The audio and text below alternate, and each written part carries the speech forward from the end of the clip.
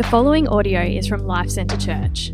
For more information, please visit lifecentrechurch.com.au. Yes, I believe this is the second week in your series through to Timothy, so I assume that you know some of the context, or probably a fair bit of the context, but I'm going to have to go over it a little bit, and it's such a, I think, profound and kind of rare and unique context that this book has that it almost bears repeating every single week of the sermon series because of the kind of the tone, I think, that it gives this entire letter that Paul is writing. And the context is not just that the Apostle Paul is writing it, that's not rare. It's not just that he's writing it from prison, again, not that rare, but that he's writing it from prison with this imminent death about to happen.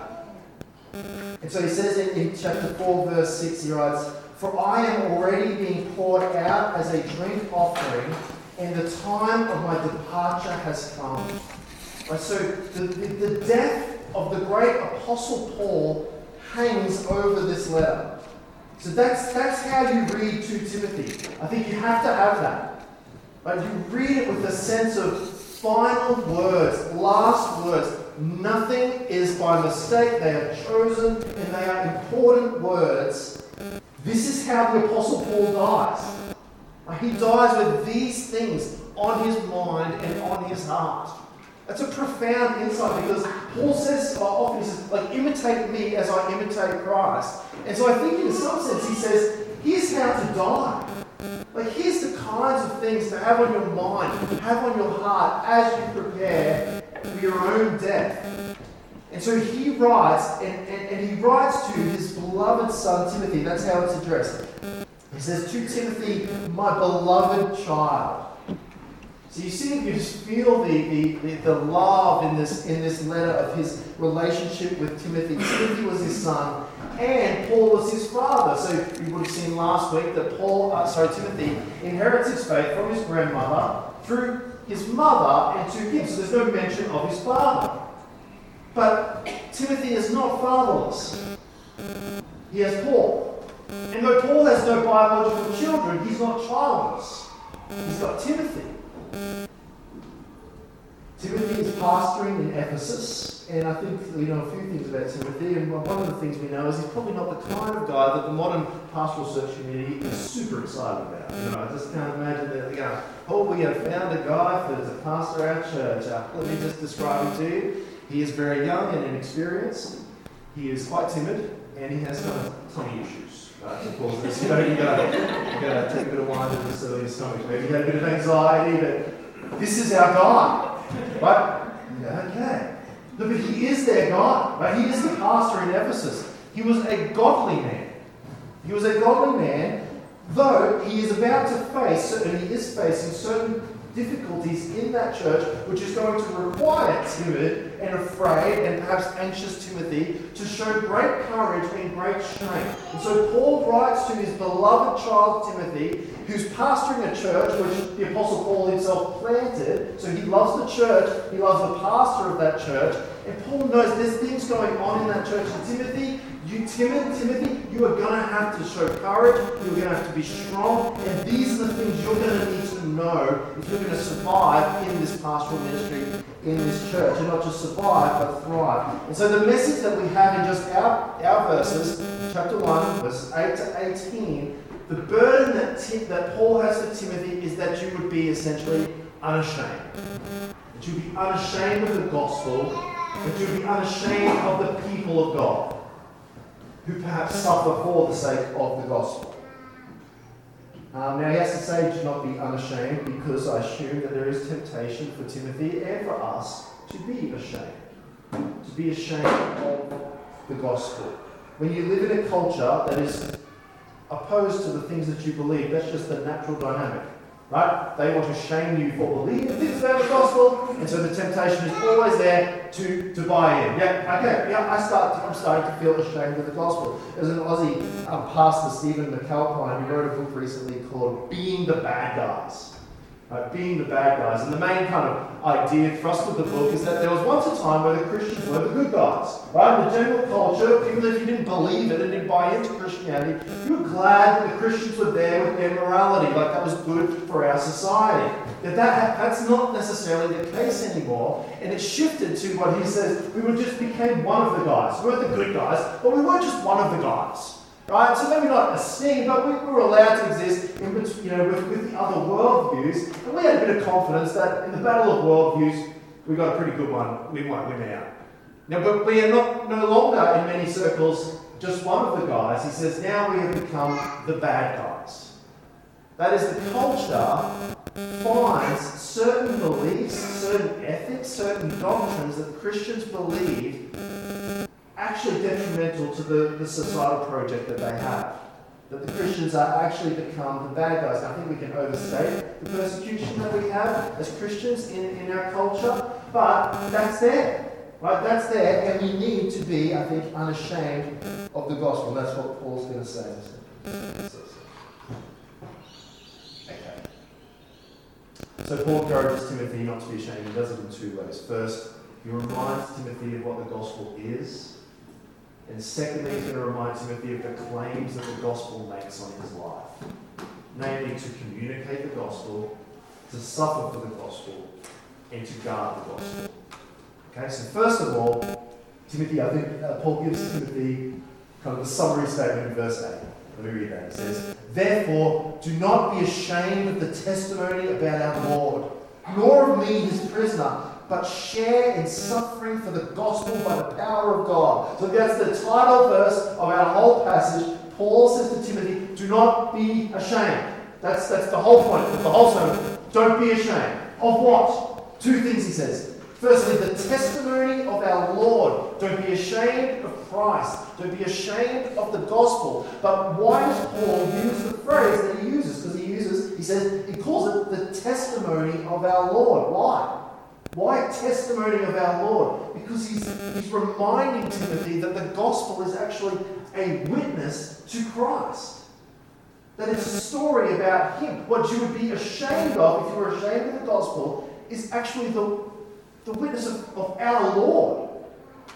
Every Christian becomes a witness to Christ. And you might be like the blind man who didn't know much about this Lord. All I know is I was blind and now I see. Right? That's all he knew. Like God did a work. And that is, God is the hero of every testimony. Every testimony before someone says before they get baptized, the hero is not them and their genius and their humility or their cleverness or their morality or their church attendance. The hero of the story, of course, is Christ. We are witnesses.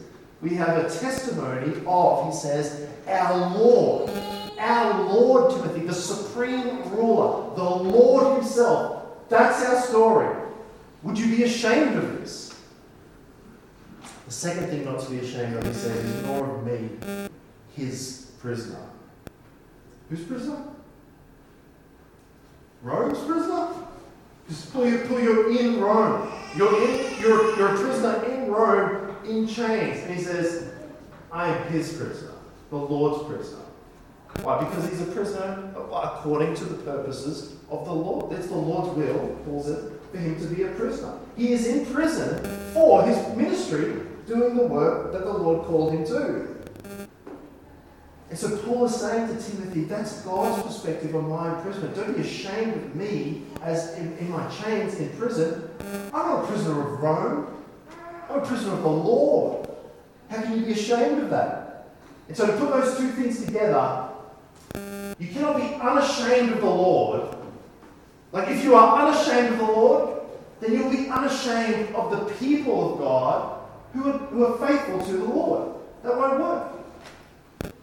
Right? If you are ashamed of God, well then, yeah, okay, then you might become ashamed of the people of God. Or to push it a bit further, you couldn't say, I am unashamed of the gospel, I am unashamed of the testimonies of the Lord, but the people of God I am ashamed of when they follow him. It doesn't make any sense. Though the two go together, we have to know that we might be shamed for the gospel, but we can never be ashamed of the gospel. We may get shamed, but we must never be ashamed. Jesus said this in Mark. 8:38, for whoever is ashamed of me and of my words in this adulterous and sinful generation, of him the Son of Man also will be ashamed, when he comes in the glory of his Father with the holy angels. So then Paul gives the alternative. Don't be ashamed. Testimonies of the Lord, be his prisoner, but what? Share in the suffering for the gospel by the power of God. So share, he says, share with, if you're sharing, must be multiple people you experience this, yeah, with Paul. So he'd be unashamed of Paul if he begins to share with him in the sufferings, and he'd be unashamed of the gospel because, again, he says, you're sharing in the suffering for the gospel. And Paul says to do that by depending on, in reliance upon, without which you will not be able to do this, by the power of God. Do you want to know the power of God? Do you want to experience the power of God in your life? There is a lot of talk about the power of God and wanting to know the power of God in your life. And we have powerful people and powerful ministries and powerful signs and powerful wonders and powerful power evangelism, and everyone's very into power. And then Paul says, well, one way that you could, if you want to experience the power of God in your life, and maybe a neglected aspect of experiencing the power of God in your life, willingly suffer for the sake of the gospel. Which makes you just think of the martyrs. Straight away, I think of martyrs. I wanted to call one of my children Polycarp. And they're glad I didn't win that. Well, which one, Polly or Carpy or anyway, Polycarp. That he stood before a crowd in 81-55, screaming for his death, and was offered, recant your faith, and you will be saved. And he says, 86 years have I served him, and he has done me no injury. How then can I now blaspheme my King and my Saviour? How do you do it? Paul tells you, that's the power of God. Right, Hugh Latimer says to Nicholas Ridley, some 1,000 or so years later in 1555, as they're about to be burnt at the stake, play the man, Master Ridley. We shall this day light such a candle by God's grace in England as I trust shall never be put out. How do you do it?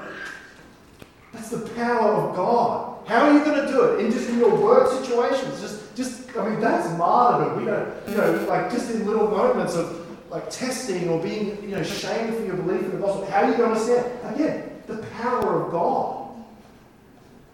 So verse 9, Paul continues to expand on the gospel, and as if to say, would you be ashamed of this?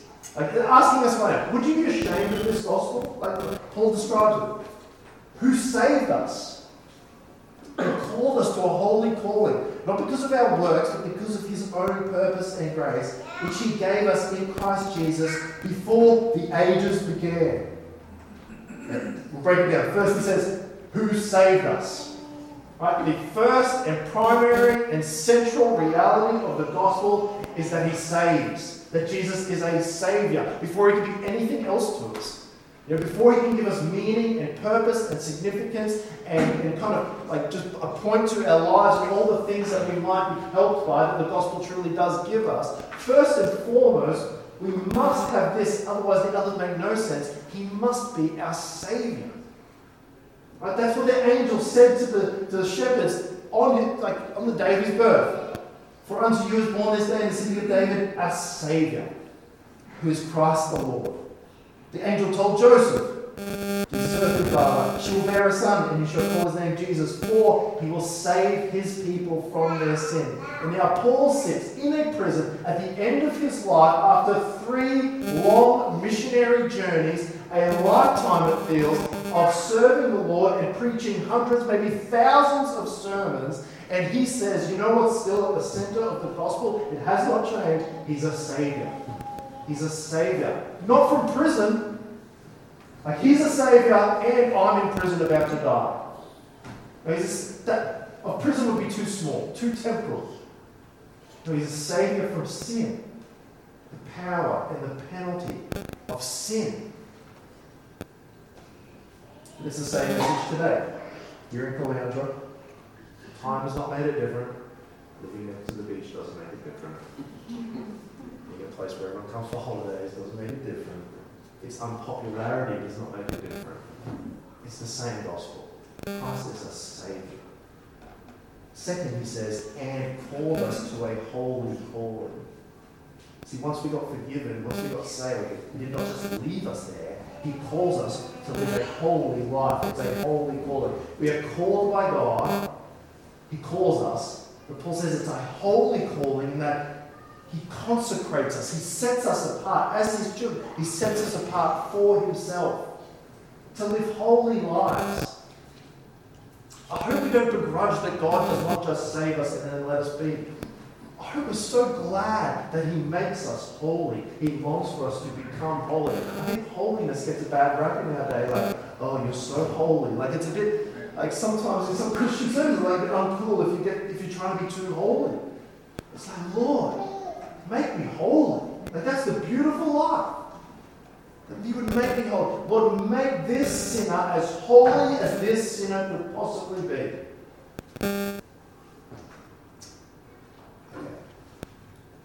Next one. Third aspect of the gospel, he says, about how we receive the gospel. He says, not because of our works, but because of his own purpose and grace, which he gave us in Christ Jesus before the ages began. So it's not how you receive the gospel. It's not one thing, but it is another. It is not, he says, because of our works. You were not saved because of your own goodness, your own morality, your own cleverness, your humility, your church attendance, how well you're known in society, your fame, your influence. So you can breathe a sigh of relief. It's not up to you. But it is something else. What does it say? But it is because of his own purpose and grace, which he gave us in Christ Jesus before the ages began. And that's a lot. For those who stands as the active hand behind everything in salvation, who is it? His own purpose and grace, which he gave us in Christ Jesus when? Before the ages began. Now, we weren't there. We were not alive before the ages began, and yet that is when we received his purposes and his grace in Christ Jesus. That's amazing. Now, I know the doctrine of election and predestination is a controversial one. And I don't expect you to answer all the questions that does raise right here. Paul doesn't. Paul just kind of states it as for what purpose? Well, remember, Paul's trying to say to Timothy, don't be ashamed of the gospel. It's such good news, because you're saved not by your own works, you're saved by grace that came to you before you even existed. Right? It's amazing that this doctrine, which kind of, for us, can sometimes be, I'm a bit ashamed of that, a bit nervous about that. Paul's literally using it to do the opposite. He's literally using it to say, because this is true, you don't have to be ashamed. That's amazing. But then this salvation doesn't remain before the ages began in this kind of, for us, ambiguous void of eternity past. Verse 10 says, and which, so that grace has now been manifested through the appearing of our Saviour Christ Jesus, who abolished death and brought life and immortality to light through the gospel. See that? So what was given in eternity past, that you couldn't see, that was invisible and hidden, is now manifest, seen, observed through, he says, the appearing of Jesus, who he calls our Saviour. Again, he's a Saviour. It was eternal, it was secret, but now it's public, and it's historical. And how did he do this? How did he manifest? How did our Saviour manifest what was in eternity? What did he do? He abolished one thing and replaced it with another. He says he abolished death. What a claim. It's like, I've been Aussie of the Month, right? And back in primary school, I got Aussie of the Month. And that's it. There's a claim that I have. And it's just one thing for me to claim, hey, I got all the children to school on time today. Right, that's enough for me. Right? That's like, what is that? No, but he says, he abolished death. Who gets to say that? He abolished death. But death is our problem, right? The wages of sin is death. Adam and Eve were told in the garden, the day you eat of the fruit, you will surely die. The Bible talks about death in a few different ways. Physical death, spiritual death, and eternal death. Jesus abolishes them all. Physical death, people still die. Right? Paul's in prison, and he knows that. He's about to die. But Jesus, but that has a time limit, right? One day there will be no more death. And actually, what Jesus has done is taken the sting out of death for the believer. Because our death is not actually our death. Right? It's entry into new life. So Paul can kind of mock death in 1 Corinthians 15. Like, where, O death, is your sting? Bring it on, death. Where is your victory? Why? Because death is just entry into life with Christ. So he'll say in Philippians 1:21, for me to live is Christ, but to die, gain. More of Christ. He defeats physical death. Jesus says this in John 11:25, whoever believes in me, though he die, yet shall he live. And he also abolishes spiritual and eternal death. Right? We have communion with God now. Where there was death, like spiritual death between us and the Lord, we now get communion with him, and we get it forever. We get eternal life. So Jesus says this in John 5:24, truly, truly I say to you, whoever hears my word and believes me who sent me has eternal life. He does not come into judgment, but has passed from death to life. So then the positive side of abolishing death, so that's what he's abolished. What does he bring? What does he replace it with? And brought us, Paul says, life and immortality to light through the gospel. Let me just say that again. He brought life and immortality to light through the gospel. So this life is both now physical, like we will have real physical bodies in the future, even after death, in the new heavens and new earth, resurrected bodies. It's physical and it's spiritual. We have, he says, immortality. Do you think I'm immortal? You have immortal life. And that's coming for us all. So remember what Paul's trying to do again. There was this God's purpose and grace, and it was given to us before the ages began through Christ Jesus. That got manifested. It was seen. It can be observed when Jesus came, our Saviour. Why? When he did what? He abolished death, and he gave us life and immortality. How did he do that? Through his death and his own resurrection. In his death. He destroys death. He wins the victory. And his resurrected life promises us our own resurrected forevermore life. And that wraps up Paul's reminder to Timothy of the nature of the gospel, and he's saying, don't be ashamed of that. So I just want to put all that he's just said about the gospel in chronological order, just because he's, So just think through this. Would you be ashamed of this? God gives us grace before the ages. He manifests it then in Jesus Christ, who saves his people in real time, sanctifies them, he says, with a holy calling, and then glorifies his people by giving them life and immortality. Don't be ashamed. Now Paul speaks about the claim of the gospel in his life. So don't be ashamed of the gospel. He's just shown you the gospel, and now he's saying, and here's what the gospel, this is the kind of claims that the gospel makes on our lives. He says, verse 11, for which I was appointed a preacher, an apostle, and teacher. See, one of the claims that the gospel makes in our lives is that we would share this gospel. It's too good. It's too good not to tell other people. Paul says, I was appointed. No, he wasn't self-appointed. Paul was God-appointed. Right? God decided that Paul would no longer remain a persecutor of the church. He would no longer remain a hater of God and his Son. He would actually become a church planter. And he would actually become someone who would lead ministry into the nations for the sake of the gospel. So he became three things, he says. A preacher, proclaiming the gospel to the lost. An apostle, one who encountered the risen Lord Jesus and walked in the authority, the apostolic authority amongst the early church. And a teacher. That is, he would teach God's word to God's people. Now you might think, well, that's an awesome calling. That's a lot of renown and fame and glory. Like, what a glorious thing to, you must be pretty pumped about those kind of roles that God gave you. What does he say in verse 12? Which is why I suffer as I do. proclaim the gospel makes our lives not just to share the gospel, but to suffer for the gospel. Paul says, yeah, I'm a preacher, I'm an apostle, and I'm a teacher. That's why I suffer. Because I am those things. If I weren't those things, I wouldn't be suffering. But this is what happens when you identify with a crucified Messiah.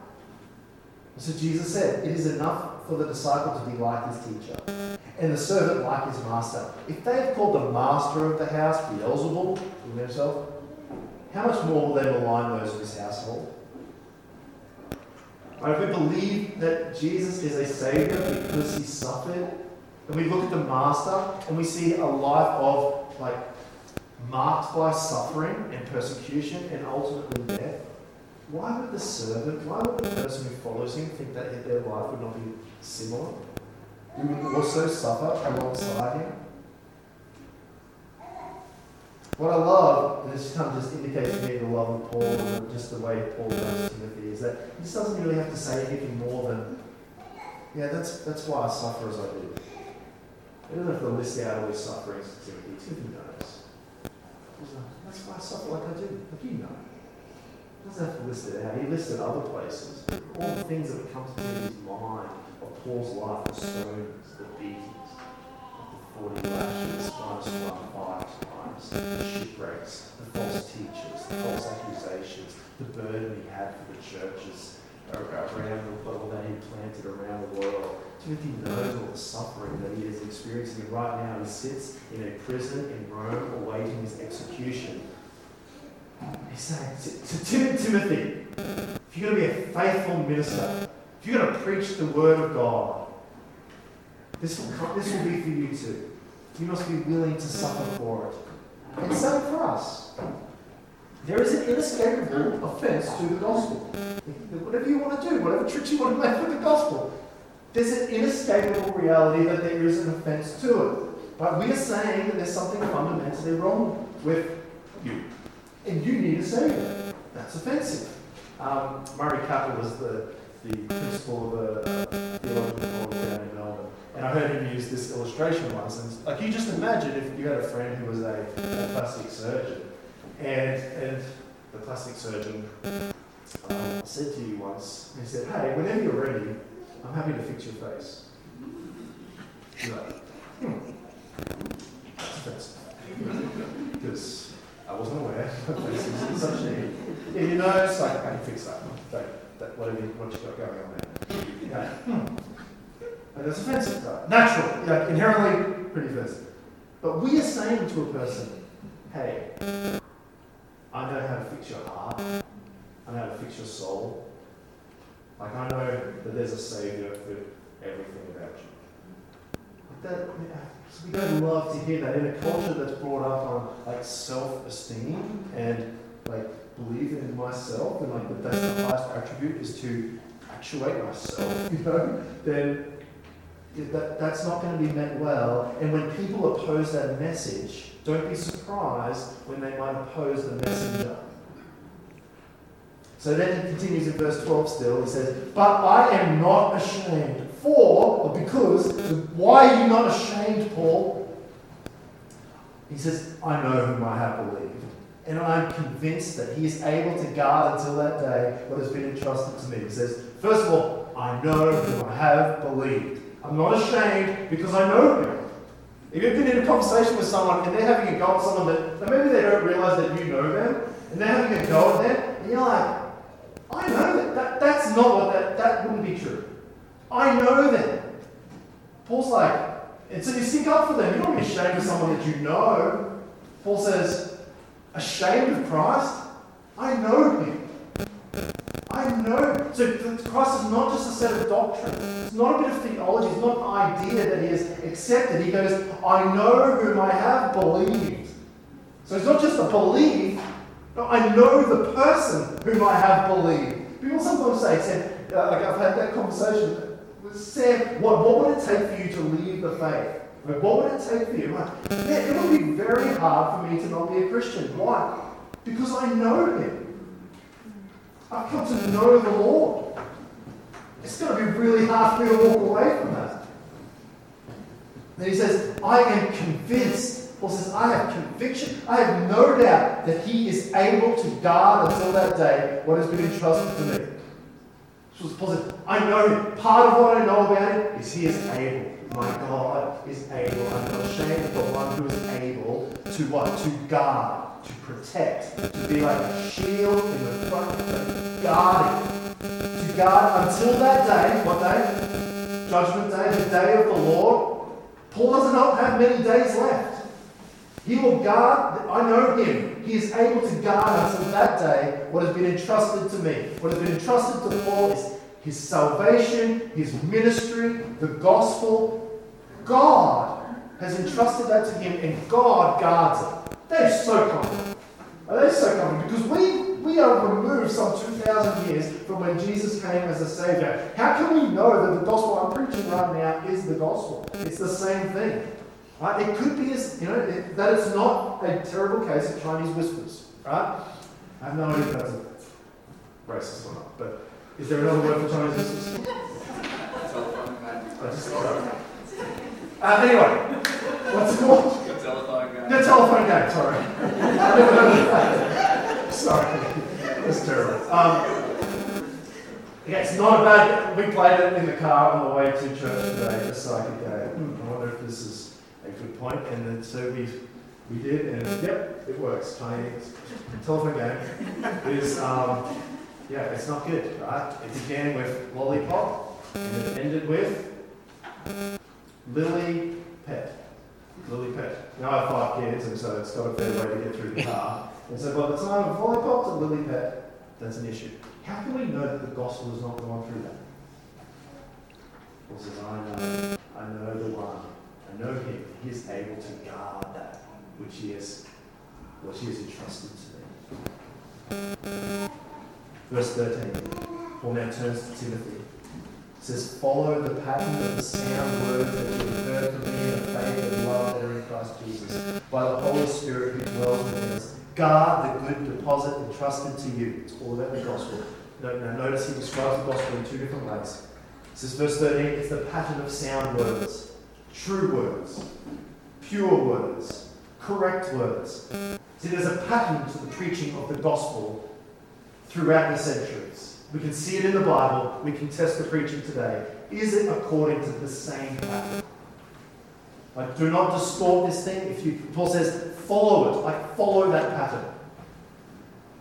Don't add to the gospel. Don't subtract from the gospel. Don't think you can make it better. That would mean you're ashamed of it. But notice what Paul says to do. He says to do it, that is, follow the pattern in the faith and love that are in Christ Jesus. So as you preach Christ, represent Christ. There's a way of suffering for preaching the gospel, which is not actually suffering for preaching the gospel. It's suffering because you're being a bit of a jerk about it. Right? You're being arrogant. You're being rude. Preach Christ and represent Christ. Do it in the faith and love that are in Christ Jesus. So then in verse 14, the gospel is called what? The good deposit entrusted to you. It's a good deposit. So it's not just sound words, it's not just true and correct, it's factual, it's actually good. It's wonderful. It's beautiful. It's precious. It's a treasure to be cared for. So Paul says, guard it. If it's precious, we've got to guard it. Remember what we just said. Paul's just glory that God guards that which was entrusted to him. God guards the gospel. And now Paul guards it. Paul passes it on to Timothy and says, guard it. And then he says, he reminds him that we need God's help. So he says, by the Holy Spirit who dwells within us.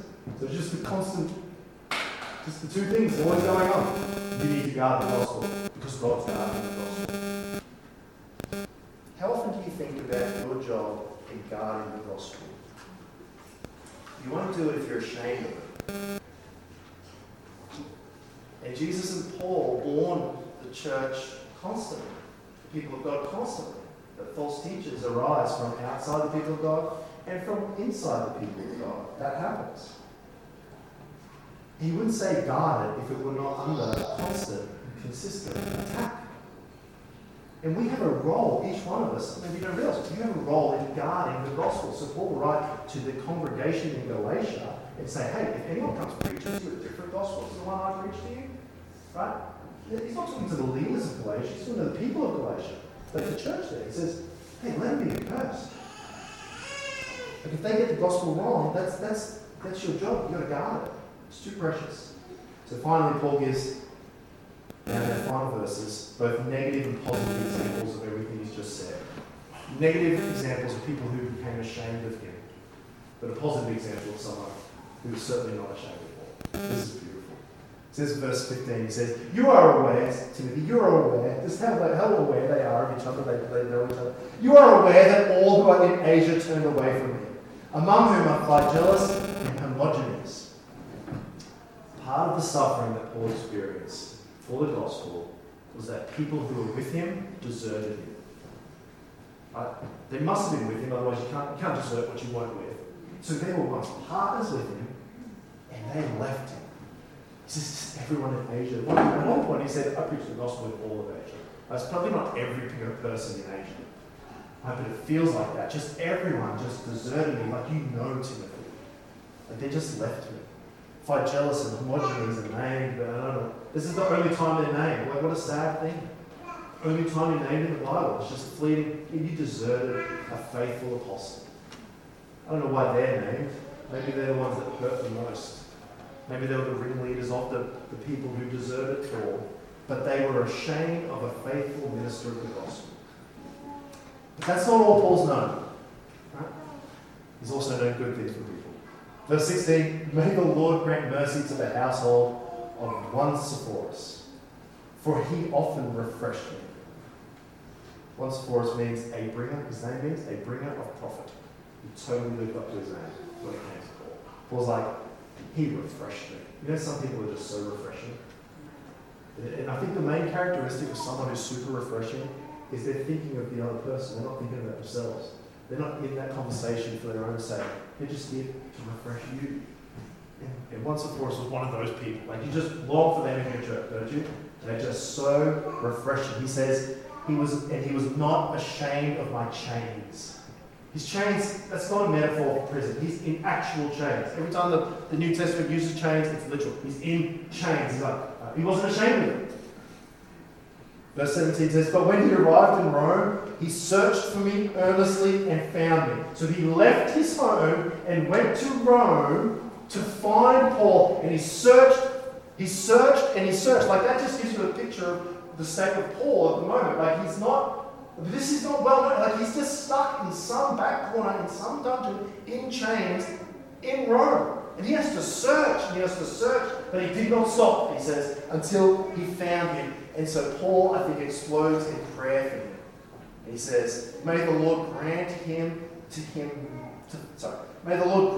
find mercy from the Lord on that day. And you will well know all the service he rendered at Ephesus.